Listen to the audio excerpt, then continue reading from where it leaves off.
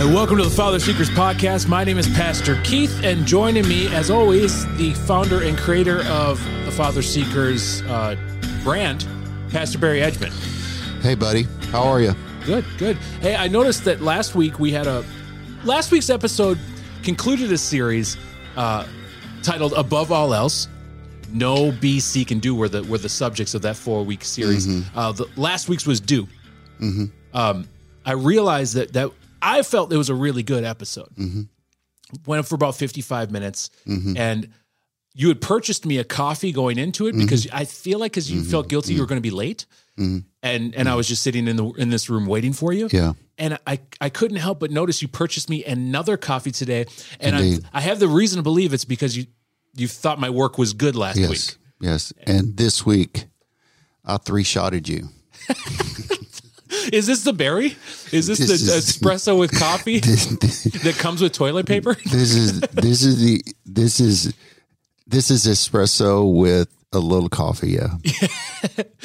The nothing leaves your body solid when you drink one of these. They ask me what TMI. They asked me what do you want in your coffee? I said a little bit of coffee, dark roast in my 3 shots. So I'm 3/4 the way done, and I kind of wish I would have known that going into it. So we're starting a new series this week. I'm probably going to laugh the whole time. Surprise. We're starting a new series this week. What do we know about this new series? Give us the okay. Give us the title, so here's the story. Here's the story on this. It's how to listen to God. Because there's an art to listening. But there's also, we can define our lives by who we listen to. Like, if you listen to and look at social media, that will form your mentality, your morals, your ethics, even the direction and even legacy of your life. And who the people that we have conversations with actually have the power of formation of our character and our mind. Say that again.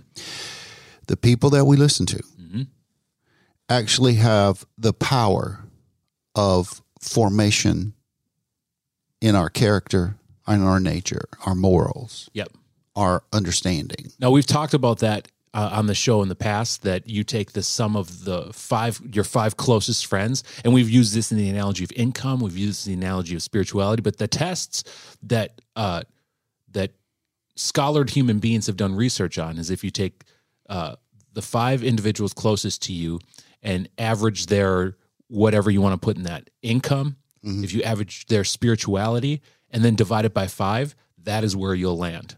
So that statement absolutely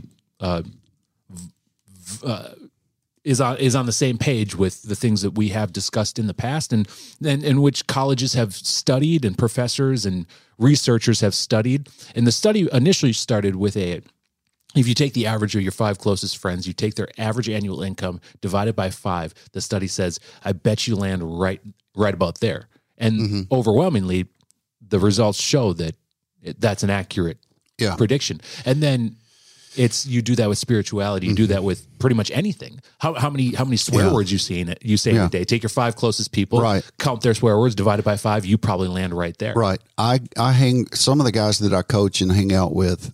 They drop F-bombs all the time, and they think nothing about it. It's just another word for them. And then I catch, to your point, I catch myself later if I'm tired and inconvenienced. Then one of the first words that come to my mind is the F-bomb. Yep.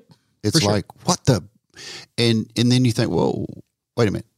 And then you have to reel it back and you have to rethink. Like our guys on Thursday night, several of them are wrestling with their language and how much they curse or don't curse. Yeah. Yeah. It's a real thing. So it's a real thing. But the point is that those guys hang out with guys or work with guys who that's what they do. So there's this filtration system that we have to think about who we listen to.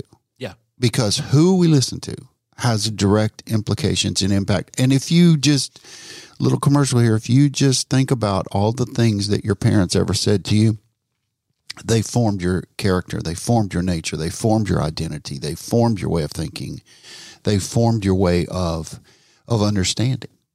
And that's accurate and terrifying all at the same time. Accurate and terrifying. Yeah. Like, I have to tell you this. I've been telling young guys this for the last couple of days, because when you see the look on their face, and I've been telling some of the ladies on staff here, I said, when you go home, I need you to grab your husband by the collar and tell him this. Because I just recently said this in a wedding. I said, go home, tell your husband, whatever you say or whatever you give me, I will take. I will multiply it, and I'll give it back to you. So whatever you say, whatever you do, I'm going to take it. I'm going to multiply it, and I'm going to give it back to you. So if a guy is kind and generous with his wife, and he does that consistently over time, and says nice things and is kind and notices little things, then she's going to take that, multiply it, and give it back. If a guy gives his wife hell, she's going to take that, multiply it, and give it back. Here's the point. The same way with conversation. When we hear things, our spirit man begins to filtrate and use those words, because we form our belief systems and we form our decisions based on the things that we hear. The scripture says that faith comes by hearing, and hearing by the word of God. So there's a principle there that what we hear has a direct effect on who we are, what we do, and how we see the world. Yeah. I agree 100%. If I know that watching certain, and I don't even know if this is part of the series. I think I think you just kind of went on a side rabbit hole. No, it's a little bit of actually it's a side rabbit hole. However, it's going to be a pile driver at the end as I'm running fast forward in my mind. So it's going to be a pile driver. I got the series notes. So we, for about 5 minutes, 10 minutes before, we say what we're going to talk about this episode, and especially when we start a new series, what we're going to talk about in the series. So I don't see the end as a listener. I'm also going to be asking questions because I'm kind of learning so I think my questions are actually going to be awfully genuine. Good. Because I don't see how this is all going to tie together. But I mean, when they say, like, if you want to curb your behavior, what you watch on TV matters, what you listen to on the radio matters, who you surround yourself with matters, because these things are all infecting and affecting your day. Okay. If you think that this is, if you think because you're around it all the time, you're going to think this behavior is normal.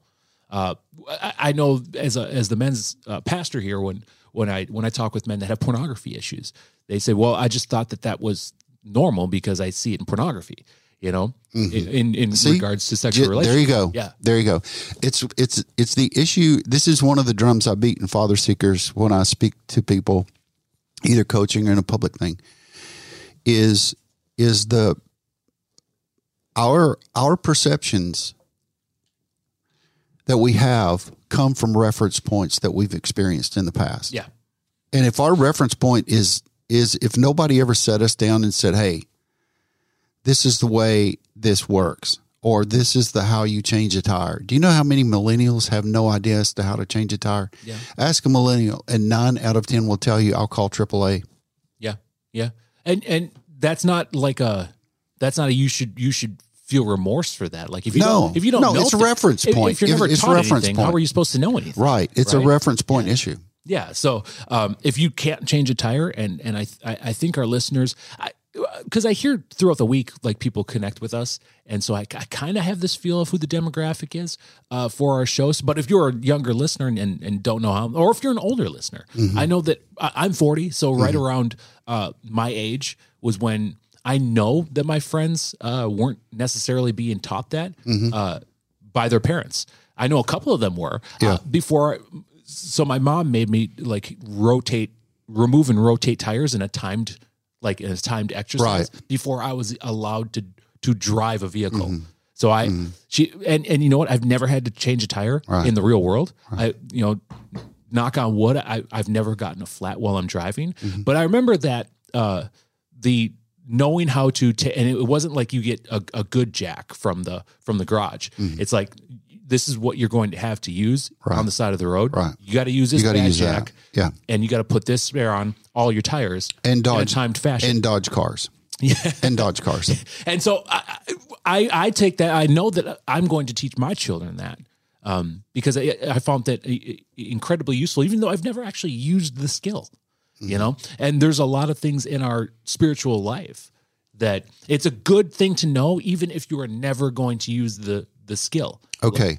So and this, I think, and I know that that sentence right there is a good segue into what we're discussing. It is. And that to bring formation and a monumental mark here in the sand is that probably nobody taught us how to listen to God, but they thumped us on the head for not listening to God. Right. Yeah. That's right. Why aren't you listening to God? I don't know. How do I do that? How do you do it? I literally had a guy say to me one time, how do you listen to God?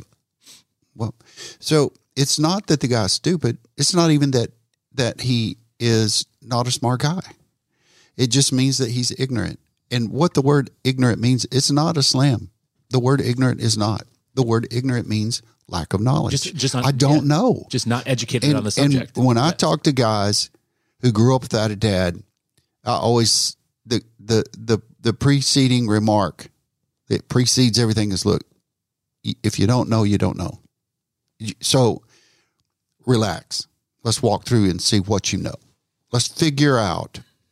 And that's what today in the next couple episodes are about, is to try to figure out where you are in your ability and spiritual discipline and skill set to be able to talk to God. Yeah.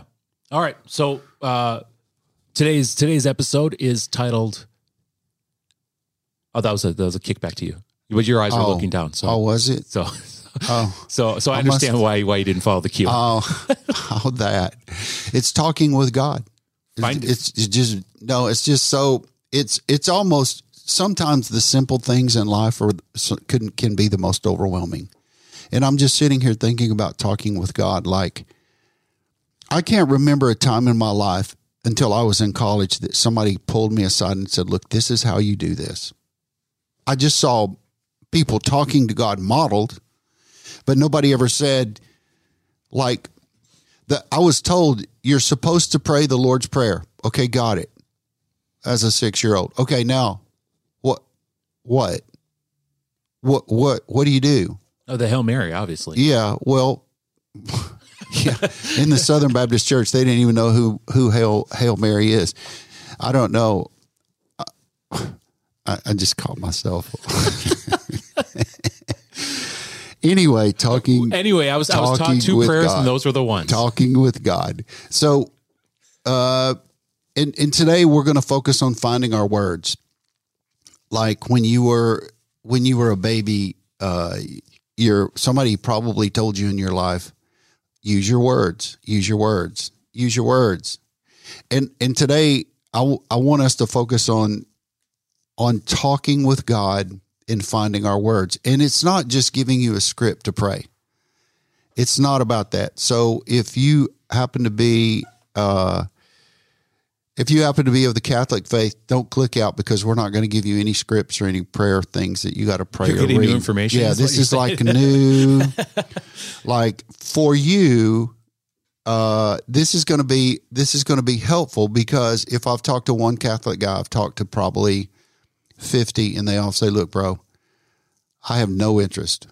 I don't want to hear what you got to say, because their perception and their reference point of prayer is a rote, memorized prayer. And I'm not knocking rote, memorized prayers, because liturgy can be beautiful, but it can also be religious and monotonous and carry zero weight with it unless you understand why.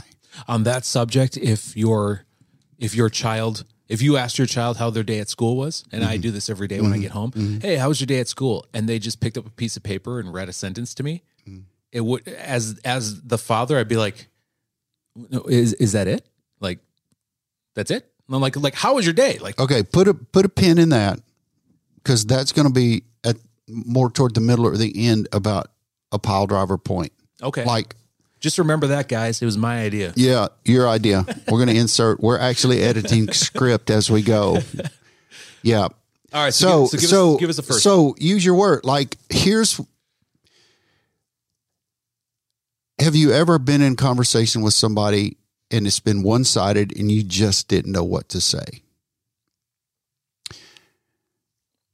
That's a rhetorical question, because we all have. Yeah, for sure. There's no doubt. And here's the thing. A lot of people misunderstand what prayer really is. And prayer is simply having a conversation with God. Now, a conversation defined means that there are two people at least involved, and those two people are having an exchange of words and a discourse, and they're trying to help the other understand and give information. And back to the thing that people and their words have power of formation in our lives. Faith comes by hearing. That I don't just want to brush over that, because the scripture also says that the power of life and death are in the tongue. It's the strongest weapon you have on your body. It's the strongest. In fact, I had a conversation about this yesterday with some of the most stellar people you'll ever meet in your life. And we were talking about Holy Spirit baptism. And I said, isn't it interesting that the book of James says that the most powerful member of the human body is the tongue? And isn't it interesting that when we discuss the doctrine of baptism in the Holy Spirit, baptism with the Holy Spirit, isn't it interesting that the baptism with the Holy Spirit is also called praying in the Spirit or praying in tongues? Isn't it interesting that the life? That's interesting. Yeah, isn't it interesting that the life, the power of life and death are in the tongue? Isn't that interesting? So I don't want to underestimate the power that words have. I don't want to underestimate that when I speak to God. Like, I was praying the other day, and I almost prayed about going to a certain place, and I literally felt in my heart Holy Spirit say, do not pray that. Not now. And I took away from that, it was like, I don't care that he said, don't pray for that. That's great. That was awesome. What was more impressive to me is, wait a minute. If I pray that, God may do that. He may answer that prayer. And here's the beauty about the work of Holy Spirit in our lives is he is always there. He's our advocate, our counselor, our leader. So if he's helping us understand what God is saying, he can also give us words to say as well. Yeah. So when we look at one of the most favorite guys in the Bible that I like to talk about is Jonah. But when we're talking with God, we're praying, we're having conversation. And it's, again, if you are from the Catholic or Lutheran or another faith who uses memorized writings, you know what? Don't get hooked up on that. Just know this, that it's conversation with God, like you speaking to another person. Catherine Kuhlman, the great female revivalist of the 50s and 60s, said this, that if I just pray an hour a day, then any success that I have will be attributed to the fact that I prayed an hour a day. So I pray all the time. So what I'm saying is this, is that we don't have to just go to a church or fall on our knees or go to a secret private place. We can literally have conversation with God 24/7, as much as we want or as little as we want.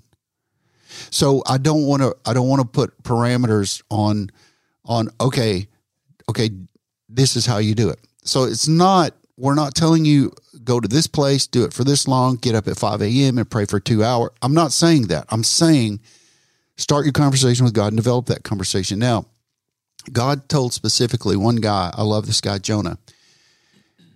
God told Jonah to go to Nineveh and tell the message that God is going to come to town and save everybody. And eventually God did. But in Jonah chapter 1, verse 3, but Jonah got up and went in the opposite direction to get away from the Lord. He went down to the part of Joppa where he found a ship leaving for Tarshish, and he bought a ticket and went on board, hoping to escape from the Lord by sailing. He's going to outrun the Lord. Right. So, and we know the story that he was pitched overboard because he was creating havoc in the storm, and a big fish swallowed him. Now, some people don't believe that that's actual story. I happen to believe it actually is. However, yeah, this is one of those stories that there are a lot of theologians that think that this is just a figurative, a fable. Yeah, and our favorite rabbi thinks. Yeah, does he? Yeah, he does. Oh, I should text him. So anyway, here's the thing. But I mean, so one pause on that, because of the line is 50-50 on this. Job is another one of those. A lot of theologians think the story of Job was, yes, and I myself think that was a very for sure real thing. Like you couldn't sway me that's a fairy tale at all. No, agreed. But Jonah, like as you read Jonah, if you haven't read Jonah, it's a quick read. Do it. Oh yeah, it's a super quick read. I think 4 chapters or something. Yeah, it's easy. It's like quick. Whoa.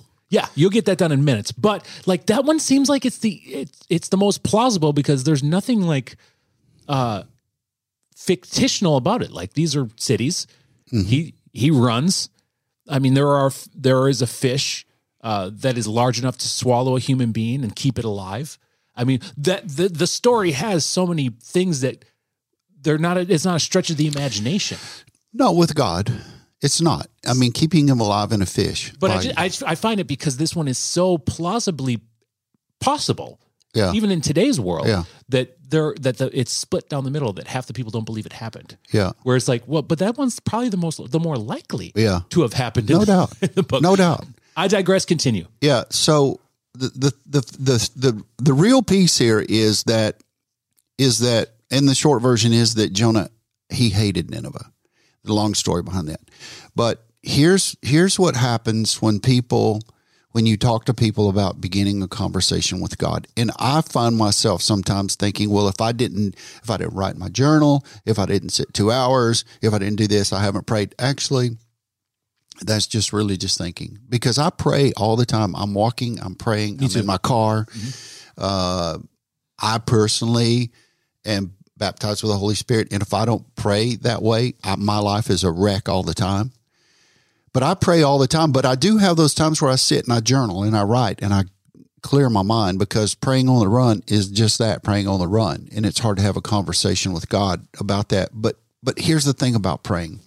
We do what Jonah does. We actually run in the opposite direction because we don't want to sit and listen. Sometimes I'm afraid to ask God a question to hear what he's going to say. I'm afraid. Yeah, no, not that he's going to rain hellfire on me, but it's like,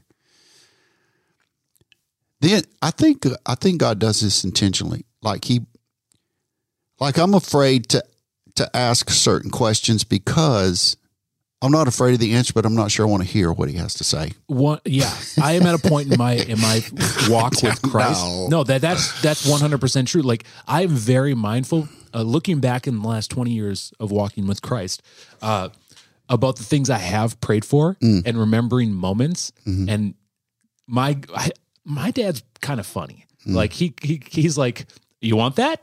Okay. Mm-hmm. Should have watched your words, and gives me exactly what I used for my words. And then I look back now in my life and be like, oh, I should have asked for that instead. Cause I know, one instance in particular, I was in the music industry and I in the beginning of, my Christ journey, I was in the music industry, pop music. So it wasn't like worship music, but I remember, early on, I was praying that like, God, like, and these were selfish prayers in the beginning, because that's all I knew how to pray. But like, oh God, I'd love it if my songs were played on the radio. Oh, I know, God, I know I'll have made it when I hear my songs in the radio. And then, sure enough, God answered those prayers. My songs were on the radio. I remember one day I was driving somewhere in the Milwaukee area, and one channel had a song I wrote playing. Then I flipped to another channel when it ended, and another song was being played, like back to back. And I look back now, years and years after it, been like, I should have prayed for Billboard success. I should have prayed for money. I should have prayed, right. Like God's like, that's it. I can do that. Yeah. That's easy. Yeah. So I'm always like, well, how you said, like, I'm very cautious with the words I use, because on the flip side too, if I'm not cautious with my words, then there will be, there could be misinterpretation there. Yeah. Because while God knows my heart, he also wants me to be very mindful and respectful of what I'm saying, what my tongue is. And those were lessons. Like I snicker at it because we had success in the music industry, but I'm like, I prayed for that. That was so easy. I should have prayed for millions of dollars. Yeah. My mind goes to the movie God Almighty with Jim Carrey, and where Morgan Freeman plays God, and he says, "So you want to be God? Okay, there you go." There you go. And then millions of emails start clicking in on Jim Carrey's line with people, and he hears people's voices, prayers, and that kind of thing. Yeah, that movie's good. It's a good movie. That's a good movie to just watch it. And Evan Almighty, Evan Almighty, that was a good sequel. So good. Yeah, so good. It's like, and if you want to know what talking to God is like, it's that. Yeah. It's on entry level. I it's hope like so. it's like, oh, so you want to so Jim Carrey, I forgot his name in the movie, but he goes in and he says yes to all, and then all hell breaks loose. Yeah. World, it just, everybody wins the lottery, so they get $1.50 each. It's there's wrecks and travesty and chaos. And my point is this: when God says pray, have conversation with me, there's a reason and a purpose. It's not for penalty or punishment or to be punitive, but there's purpose with it. There's purpose to it. And let's talk about the elephant in the room. Here's the elephant in the room. God is always talking to us. God is always talking to us. Okay. Let's pause on that idea. On that, is it an idea? Is that a blanket statement? That's a statement. Yeah. I hear from a lot of men that actually it's a lot of questions, like, how do you hear from God? And I do reply with that. God is always, he's always talking. Specifically, even when you're asking for, like, when you start asking that he speak to you, he's going to speak to you, and sometimes loudly. I caution the guys too at the church, like, be careful, because you're going to start asking stuff that you may not like the answer, nor do you want to know the answer. However, God is about pulling the Band-Aid off. And how do you? Well, to your point about the guys, don't ask God what you don't want to know. Yeah, it's like there's some of my closest friends don't ask them a question unless you want to know the answer. Because they will tell you. He's going to give you an answer. And he will tell you, and the answer will be, here's the beauty about this: in accordance with his will, with great love and mercy and grace, with your best interest in mind and his will, and for hope and future and destiny and legacy. He answers prayer on that. Garth Brooks wrote a song several years ago, Thank God for Unanswered Prayers. Yeah. Like, there are prayers I've prayed that thought, oh my gosh, I'm so glad you didn't answer that. Which leads me to this idea and this concept that people in conversations will always communicate from the place of their perceived positioning and understanding.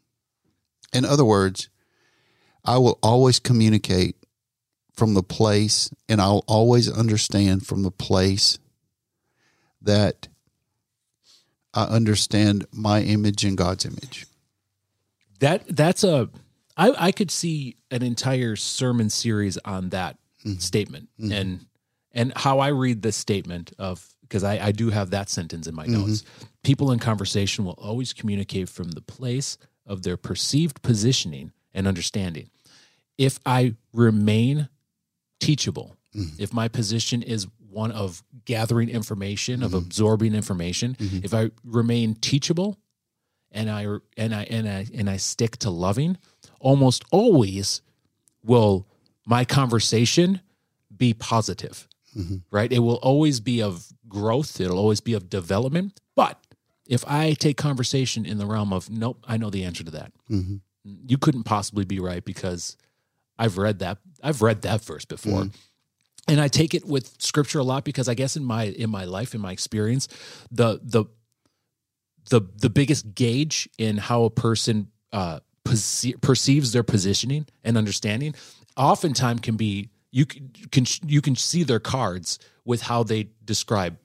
Yeah, Jesus said, word. "Out of the abundance of the heart, the mouth speaks." So when that's why I stare at people and listen to what they say, because I can read I can tell you where they are. How their reaction is to an interpretation of the word is almost always, for me, and especially in this season of my life, I've noticed that is almost always a direct reflection to how their perceived positioning and understanding, how teachable they are, and how much love is utilized in their life, just by simply going over a verse. Well, let's make it simple. Let's talk about this perceived position, this perceived understanding. Let's break it down in two simple categories. First is my identity.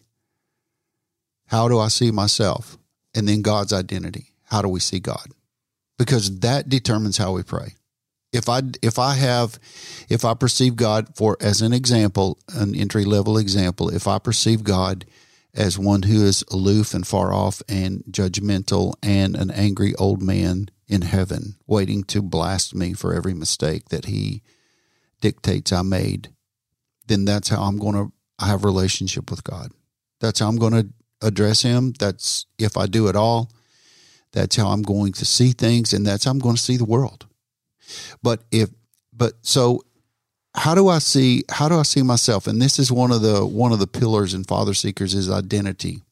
Identity is how I see myself, who I am, and how I live my life. I live my life out of who I understand myself to be and how I see myself. Do I see myself as a beloved son of God who is growing and learning and making forward movement every day, even when it seems like I'm moving backwards? Or do I see myself abandoned from a heavenly Father that I disregard because I had a horrible relationship with my dad and I have no idea how to have a relationship with a father, nor do I want a relationship with my father because I equate my relationship, I equate a relationship with my heavenly Father to be like the one that I had with my earthly dad. So how do I see God? Do I trust him in what he says? Do I trust God in what he says about me? We're talking about how one sees themselves. So do I believe what God says about me, or do I believe what I say about me? Because you don't have to go real far. You can go 2 sentences deep in a conversation and you can understand what a guy thinks about himself and about God like 0 to 60 in 2 seconds. Yep. Yeah. In my experience, and I guess mine is kind of our experience. Our positions are a little different than I would say a non-pastor position, because we get I get a lot of spiritual conversation throughout the day from multiple sources, from multiple points of views, from multiple places on the trail here.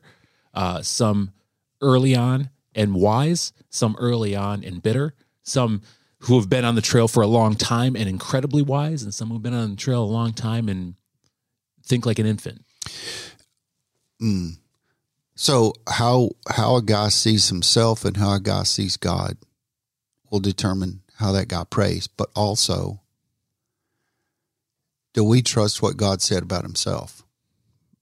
I mean, the answer has to be yes on that. Well, but some guys don't, because they don't want anything to do with God. And here's the danger point with that. Here's where I throw up the red flag and say, danger, Will Robinson, danger. It's an old reference. It is. So for a small demographic, got that joke? Yeah. And Sean Hennessy used it in a sermon a couple weeks ago. I'm just going to tell you, he's getting old, and he doesn't want to admit it. When he's around me, he admits it a lot. Yeah. I think he thinks I'm young. I think he thinks I'm young. Yeah. Like, dude, you're only like 8 years older than me. Yeah. So God's identity, how do we define God? And here's the danger from early on the mountain with Moses. Here's the danger when guys choose to see God other than the way God describes himself, because you have to enter into a relationship with somebody to prove that who they say they are, they actually are.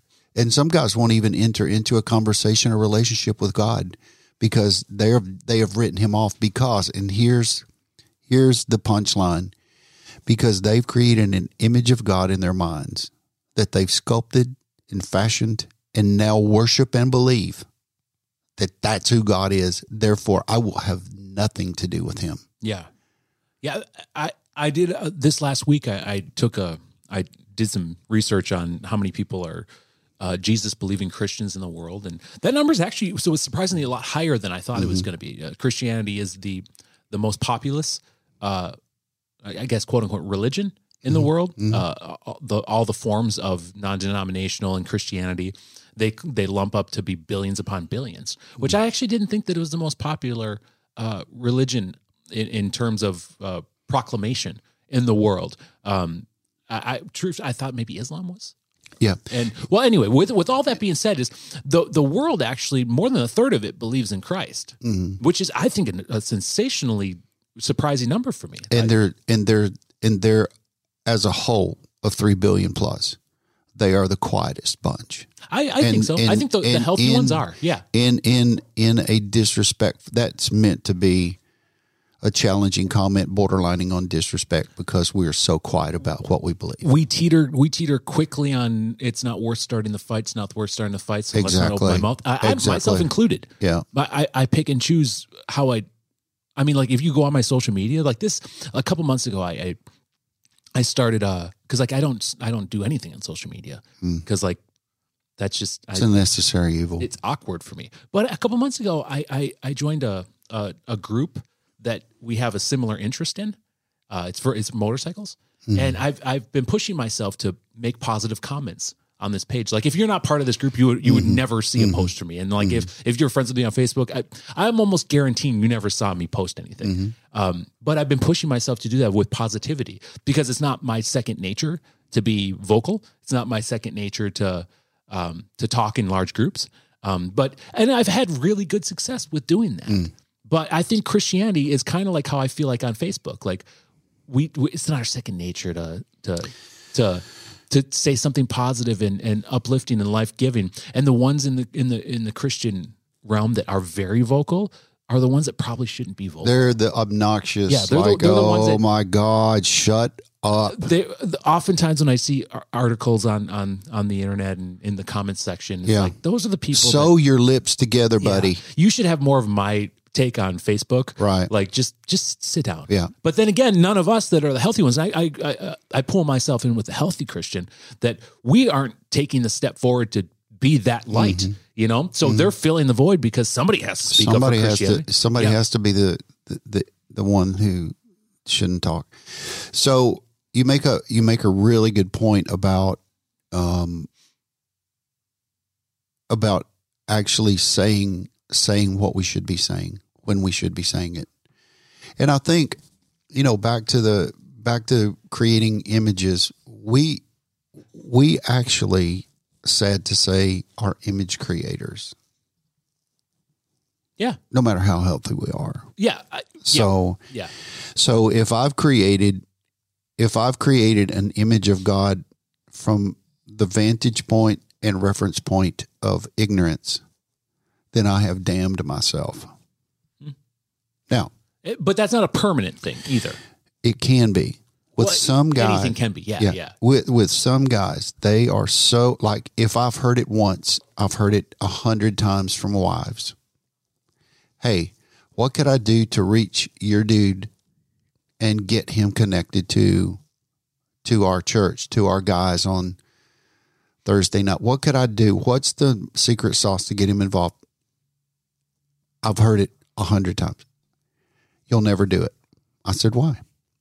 Because, and I quote, because he thinks all the church is about is money, and there's a lot of hypocrites there. Now, that guy's created an image of God in his mind. That image of who God really is shrouded by a false belief system. The false belief system is that I've created this image of God based on what I feel and what I perceive. And here's the question, the penetrating question is, if you were confronted with the truth, would you believe the truth? Could you lay down your proclivities to disbelieve God and who he says he is? And would you put the work in to search out and find out who he is? The answer to both of those questions when men build images of God is no. They don't. They don't want to. Because here the scripture says even creation cries out and says and points to God. So when a man looks up in the stars or he looks at the world and creation, there's something in him that says there's a God. I am talking to you, buddy. I am looking at you and I've got things to say. Now you can disbelieve as long as you want, but one day I will get your attention. And the reason that I've not gotten it right now is because I'm graceful and merciful and I'm kind and loving. Okay. And I want you to lean in because you want to, not because of circumstances or situations. I want you to come to me because you want to, not because you lost your job, not because you lost a family member, although you can. But I want you to come because you want to know who I am. I want to prove myself to you. I want to show you who I am. But as long as we have this facade up that, no, buddy, God, you're not getting into my life. The fact that we're creating excuses, the fact that men create excuses not to have a relationship with God, they have proved that there is a God and they don't want relationship with him. They just proved it by their action. Conversely, they have proved that there's a God and they create this image so that they don't have to have responsibility to deal with God. Yeah. And in that, the research I did, last week, I think it was, there's actually just a small percentage of human beings on this earth that are true agnostic. And that study showed it too. Like most human beings will fall in a category of some religion of some sort. And only a small percent actually disbelieve that there is a God at all. A much smaller percent than you probably think. But I say as you probably think, listener, because as you look left and right, up and down in this world, you don't see God actively alive in this world. Like you don't see it. And by say actively alive, you don't see it you don't see God's being represented by the vast majority of the human race. If that study were to be accurate, then 98% of the world would be acting in a God-fearing, God-loving sense. And we just don't see that. We fake it. We have a facade. But here's the interesting thing about the economy and the kingdom of God. Here's the interesting thing. From the beginning, original design, everything passes down from father to son. So what would the enemy do to try to destroy the relationship between a man and his God? He's going to intervene and create all sorts of interruptions, sidetracks, detours, and disruptions and disbelief so that a man has to look away and not look to his heavenly Father to have a relationship, because God desires to pass down the kingdom from himself to his beloved son. Yeah. So in the world of YouTube tutorials, which I do a lot of things watching a YouTube tutorial, Christians are watching other Christians not acting like Christians, not acting like Christ. So they assume that that's positive, not maybe positive, but that's acceptable behavior for a Christ-believing, Christ-following human being to live in. But if we just look at the news for 3 minutes, we realize that the vast majority of the world does believe that there is a God, most of which they believe it's Jesus. But yet we're still in the sad state of affairs that we are. So in the world of YouTube tutorials, what do we do? Let me talk about that belief thing for a minute. Paul wrote, even the demons believe.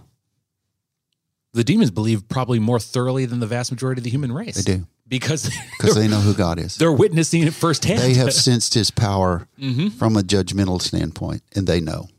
Just like when demons cried out when Jesus walked up in the room, he said, "Ooh, think about this." He said, "Keep going." He said, the demons in the guy that had legions of demons. He said, "All right, all you guys leave this guy and go over here." And the demons cried out and said, "Don't send us back. Send us into those pigs over there." And Jesus said, "Okay, pigs, go." Don't you feel bad for the pigs owners? Not really. I think somebody owned those pigs. Look, bro, you're talking to a Jew who doesn't eat pork. Yeah, I'm going to put the demons in the pig. Bro, come on. Gladly. From a person living in Green Bay, Wisconsin, I'm like, well, somebody owned those. Yeah. Well, in fact, the conversation goes on. You just killed our livestock. So what are you going to do about it, buddy? The shepherd's just sitting there looking at me like, Jesus disappears into the crowd. Bro, that guy just destroyed my farm. I love it. And he made a judgment about pork at the same time for you pork lovers. Anyway, here's the YouTube thing. We have to realize a couple of things that God speaks to us. He speaks to us through his word, creation. The Holy Spirit's always speaking to us. Always speaking to us. When you hear that little or you hear that tug in your mind or that pull in your heart, that's the Holy Spirit. But here's the other thing. God's power speaks to us, his sovereignty. And sovereignty simply means God's right to rule and exercise his power over his creation. But he does so not as an ogre or a mad king, but he does so with love and grace and mercy and kindness. He sent his son to invite us into the kingdom. That's his sovereignty. So we have to, first of all, identify what kind of a conversationalist we are. How are we going to talk to God? Okay, yeah. So if I'm one of those guys that I discuss with no trust,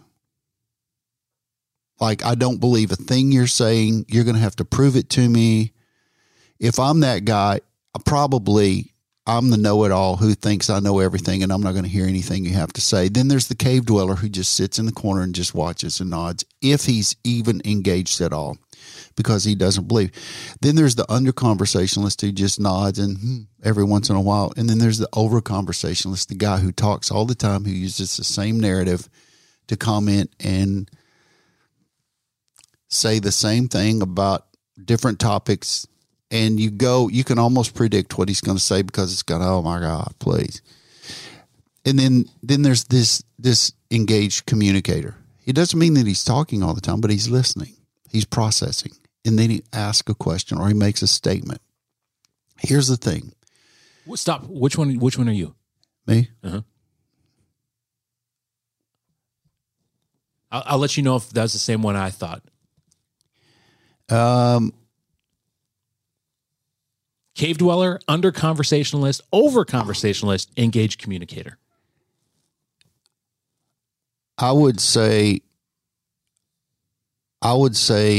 engaged communicator fused with under conversationalist. That's exactly how I peg you. I would have called you an under engaged communicator.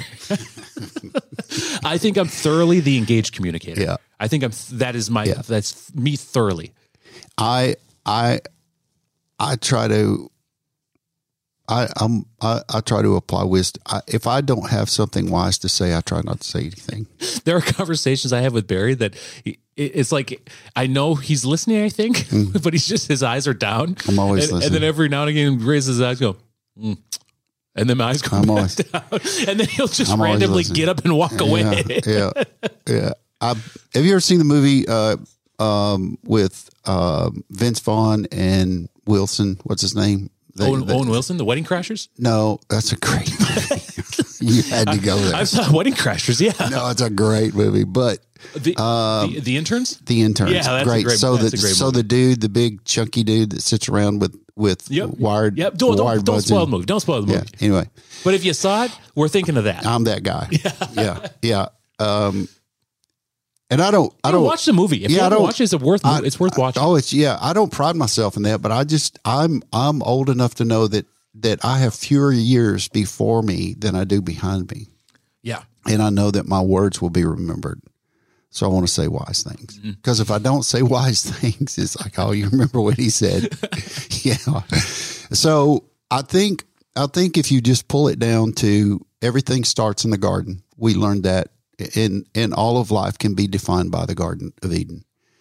But if we look back, God had personal relationship with Adam and Eve before and after the fall. He chose. But before the fall, it was in person, through conversation, through visits, through walking in the garden in the evening, in the morning. And there's this exchange of conversation. And I think with most men, here's what it boils down to. Relationship in God's economy is based in a large part on intimacy through conversation. Most men equate intimacy with sex,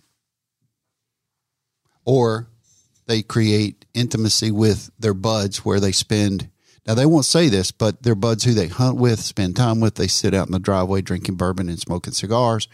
They go down to some restaurant who sells wings and they watch sports, or they go to another guy's house and watch a game in the garage and have a tailgate like that. That's intimacy. That's what guys seek after. They want that.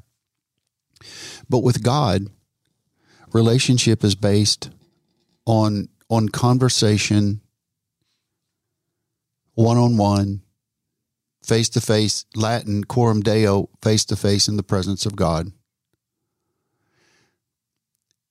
That's where men become men.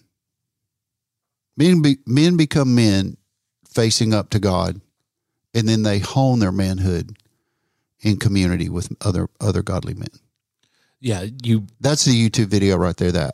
You become a man in that sense, and by the time that people start seeing the man you are, you're already that man. What you're showing the rest of the world is the sum of all your parts and where you are right now. The world's not really teaching you how to be a man. God has already shown it to you, or lack thereof. And what you put on display is already the end product. It's not the work in progress for that, with that idea.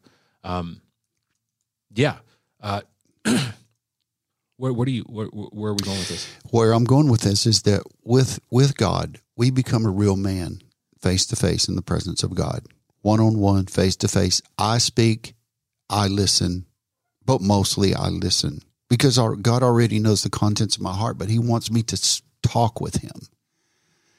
But as I become, and I'm shaped by the hand of God and the Spirit of God. See, when I get in the presence of God, I'm face to face with him. But when I'm not with him in his presence goes with me and guides me and leads me, the person of the Holy Spirit. And I have a model to live by. His name is Jesus. So I have my relationship with my Father. I have his presence with me at all times, but I have a model in the Lord Jesus Christ to live and fashion my life after. But aside from that, I have to walk in community with other godly men, so that the old adage, and we've talked about this before, the scripture says iron sharpens iron. There's a friction between men that happens, and we become better men when we're together. Therefore, we become better men when we're away from each other. So we're away from the presence of God. We have his presence with us. We have the model of the Lord Jesus. We can have conversation with the Lord Jesus anytime, but we're also part of this community of men. And if we're not part of a community of men, I can tell you right now, you will always bow before the image of God that you created in your mind, or that somebody else has created for you. And there's the danger. if you're worshiping an image, and by the way, we all worship, because if we acknowledge God at all, whether we disbelieve or believe, we've still acknowledged him. And that is an image that we've created unless we have personal relationship with God himself. And then we know who he is. We do not need an image because we have face-to-face presence with him. There's your YouTube video. Boom. So the episode's titled Talking with God, Finding Your Words. How would you begin? Like, as we're wrapping up the episode, and how would you begin? Because I don't think that we're going to give you 3 bullet points and that's the end. That's it. If you just do this, you're done. You know? Here's what I would say to you. Know that you have a Father in heaven that has made every provision for you, who loves you, and in many cases, most, is nothing like your earthly father. But here's what you do need to know. There's a God in heaven who loves you and desires personal conversation with you. He's already been talking to you. He's already been sending messages. He's already been looking for your response. All you have to do is respond. And it's as simple as, hello, speak, help me hear you. Just that simple. Because if we're not tuned up to God, we're going to miss his voice. But if we ask him, he's going to speak to us in ways clearly that we understand. Mm-hmm. And that those ways are consistent with the scripture, which, little commercial, if you don't read the Bible, you'll never hear most of what God has to say to you. It's tough to understand what he's saying if you don't know the word. That's your Rosetta Stone. Your Rosetta Stone, and that was a stone that they cracked hieroglyphics with. So using it as a translator, if you don't have the word as your translator, you're probably going to miss a lot what he's saying. If you want to hear God's voice, all you have to do is listen. And if you want to know where to read, to actually know who Jesus is, the gateway to God, the only door to God, the one in singular only door, read the book of John. Which one? John, not first, second, or third, but John. The gospel? John the apostle, John the gospel, the 4th book of the synoptics. It's the John that doesn't have a number in front of it. It's that John. Yeah, that's a good one. It's Matthew, Mark, Luke, and then John. I think 2022 for me has been the book of Matthew in the New Testament. Mm-hmm. Matthew, I've read more times this year than I have any other gospel. As men, it would do us all well if we read the synoptic gospels over and over for every day for the rest of our lives, because it keeps in front of us our loving Heavenly Father and a man, the Lord Christ Jesus, who lived this perfect, sinless life. How to live.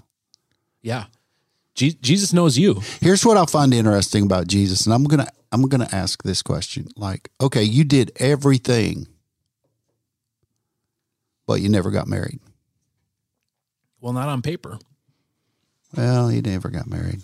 That other stuff is, forget it. But I'm just saying, it's food for thought. I think he had some wisdom there. You think he had a female relationship? No.